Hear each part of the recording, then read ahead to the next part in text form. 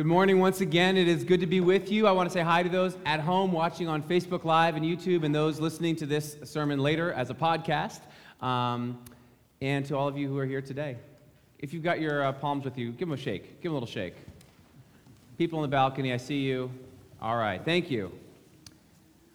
We're here on this festive Palm Sunday morning, and we join others around the globe who also celebrate and remember the way that Jesus entered triumphantly into Jerusalem all those years ago. So let's listen to that story as it comes to us from the Gospel of Luke, chapter 19. Listen for God's word to you today. After he had said this, he went on ahead, going up to Jerusalem.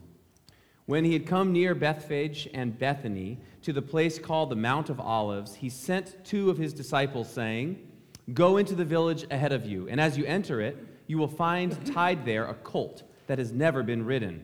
Untie it and bring it here. If anyone asks you, 'Why are you untying it?' just say this, 'The Lord needs it.'" So those who were sent departed and found it as he had told them. As they were untying the colt, its owners asked them, "Why are you untying the colt?" They said, "The Lord needs it." Then they brought it to Jesus, and after throwing their cloaks on the colt, they set Jesus on it. As he rode along, people kept spreading their cloaks on the road. As he was now approaching the path down from the Mount of Olives, the whole multitude of the disciples began to praise God joyfully with a loud voice for all the deeds of power that they had seen, saying, "Blessed is the King who comes in the name of the Lord. Peace in heaven and glory in the highest heaven." Some of the Pharisees in the crowd said to him, "Teacher, order your disciples to stop." He said, "I tell you, if these were silent, the stones would shout out." This is the word of the Lord. Thanks be to God. A few weeks ago, I took my son Theo and his friend over to Lee High School, on a bike ride. And when we got there, we found out that there was a track meet going on.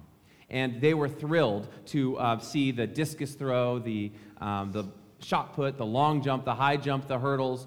They wished there were javelins, but there weren't. All kinds of running races. And the part that they liked best, though, the thing that thrilled them most, was at the beginning of some of those running races, how there would be a starting gun.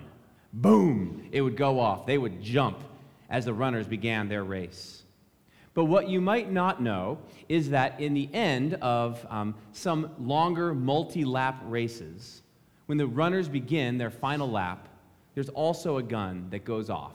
Boom, to let them know they're into the last lap of their race. It's called the gun lap. Have you heard of it? Recently, a friend of mine here in the church lent me a book by this same name. It's called The Gun Lap. And the book is how to end your race the right way. Not a running race, but some part of your life. So this friend, and I'm not going to say how old he might be, he said, "Listen, maybe I'm in the gun lap of my life, and I want to make sure that I finish it well." So for some, that could mean what to do with the later decades of your life, how to live in a way that's good for you spiritually, physically, emotionally, mentally. For others, the gun lap is how you might finish your degree or develop in your job or grow as a friend. Maybe that's the gun lap that you face. For some, it could be senior year of high school, the gun lap of your youth.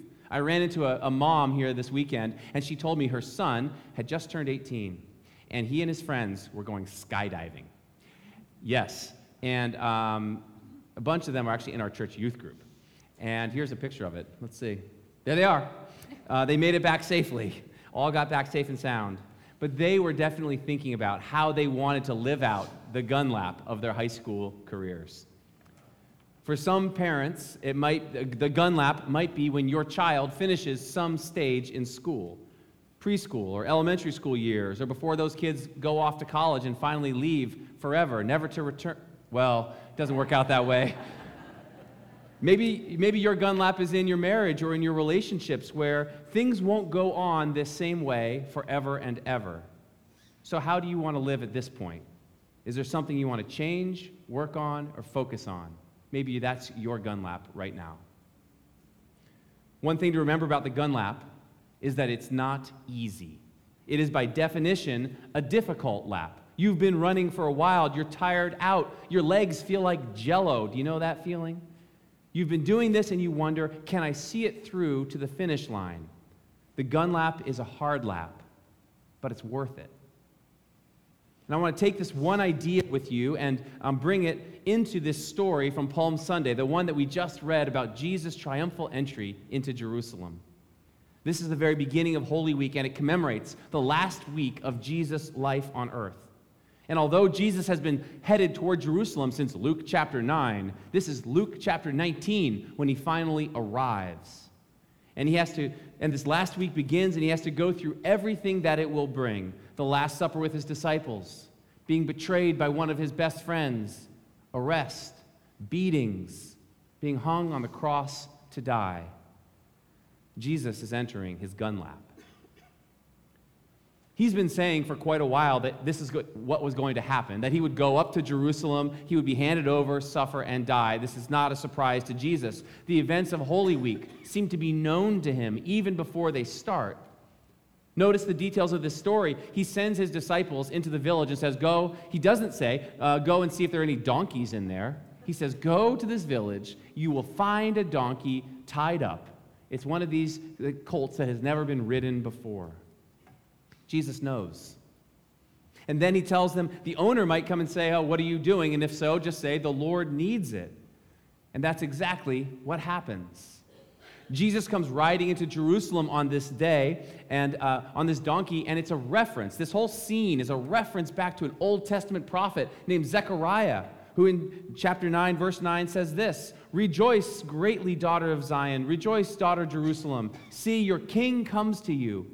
Righteous and victorious, lowly and riding on a donkey, on a colt, the foal of a donkey. Jesus knows what he's doing when he enters the gun lap in Jerusalem. He knows it's going to catch the attention of those religious leaders. They knew the prophecies too. But not only that, the Romans were going to notice that occupying force, that political power. They were very concerned with any challenge to their control. This was not going to end well for Jesus. But he knows all that too. And still he rides, and still he comes, and still he finishes his race all the way to the end.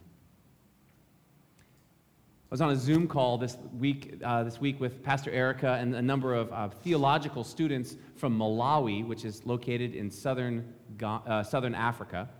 And this is a course that we're taking, and there they are. And this is there are students in Malawi who come every 2 weeks to a theological college where they spend time doing their courses, including this course online with us.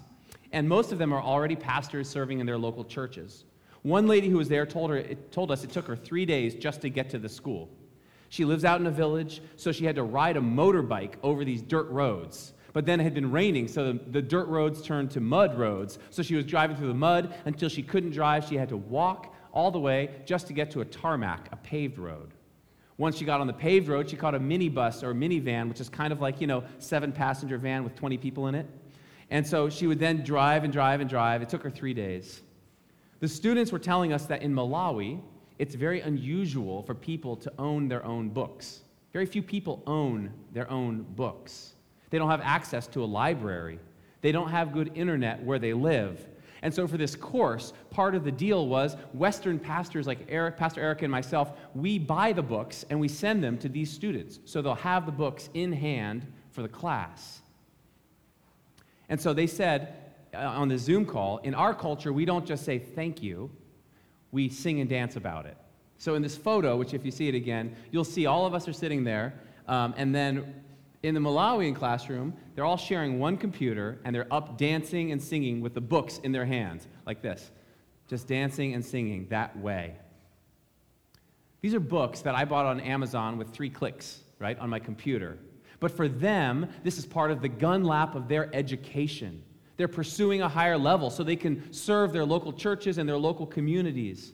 But it's not easy. They have to go over muddy roads. They have to be away from their families. They have to study with books when they don't have any books, and they don't have a library, they don't have the internet, and they share one computer. The gun lap, by definition, is hard. It's a difficult lap. But if it's God's way or God's will, it is worth it. for those students in Malawi, it's worth it. For Jesus in Jerusalem, this week will test him and push him and make him ask, is there any other way, God, that this could go? Is there any other path I could take? If it is your will, take this cup from me. But it's God's will that needs to be done. And so he continues to the end. So I want to make some connections with you about this story from Jesus' life with our own life and situation these days. Jesus is our model. He is our pattern for what it looks like to faithfully live out our callings and follow God. Our gun lap, hopefully, won't end up on a cross like it did for him. But the question is, how will we live? How will we live right now? I was driving with a friend this last week in his Tesla. And first of all, it felt like being in a spaceship. It's kind of cool. But as we drove, we were talking about where he is at this point in his life. And he was saying he was thinking about things in his professional life. He'd had a lot of success. He had a great family life, a wife and some kids. They seemed to love each other and like each other, which is good. But he was wondering this question. He's like, where does all this lead? What does all this mean? Does he continue on the same direction he's been going just for decades and continue in his career? Or is there something else he's meant to do? Something that's got to change? He wondered how could he have a positive impact on the world? I guess my friend was having the age-old question of how to move from success to significance. He told me he had recently joined the board of a local nonprofit, and it was a whole new world to him. He said it was something he felt good about. He'd been more selective about the clients he was taking on and working with. It helped him feel like he felt good about the work he was doing. He told me about projects he had in mind for how to give back to his home community. And I don't know about this Tesla-driving friend of mine if he's going to do all these good things. I don't know if it's going to end up that way. I don't know if he'll stay on the board, if he'll choose the right clients, if he'll give back to those in need. Those are all good things. But I pray that he will, because he's on a kind of gun lap in his life where he wants to let God be the guide, to show him the way, and even if it's hard, to follow through. So how about you? My friends who are here today on this Palm Sunday morning. How about you as we enter Holy Week and we look towards Easter? As we see Jesus ahead of us as the pioneer and perfecter of our faith, as we journey where God is leading us, I wonder, what is the gun lap that you have in your life? I'm talking about this image of the gun lap, a chance to finish something in a good and honorable way. Finishing something in a good and honorable way. What would that be for you? This isn't a morbid question, but it is a chance to reflect about our own lives.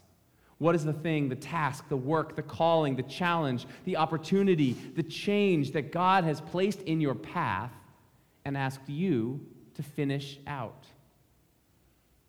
It's not always easy, but that's why we look to Jesus as our guide. You know, earlier we sang this song. It's called Blessed Be Your Name with the worship band. And some of the lyrics, this is what they said. Blessed be your name when the sun's shining down on me, when the world's all as it should be. Blessed be your name.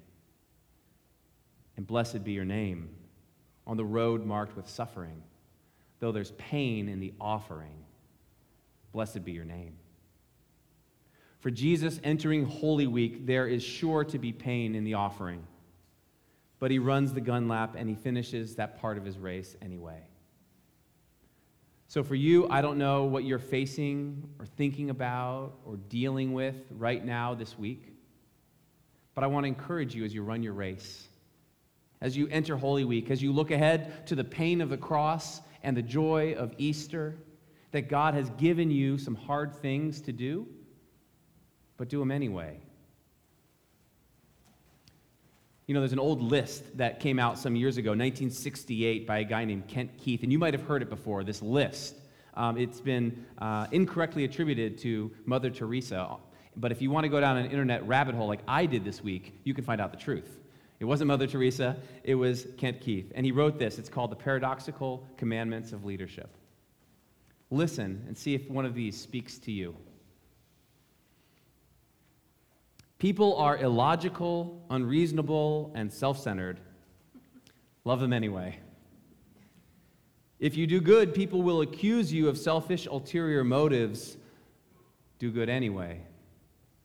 If you're successful, you win false friends and true enemies. Succeed anyway.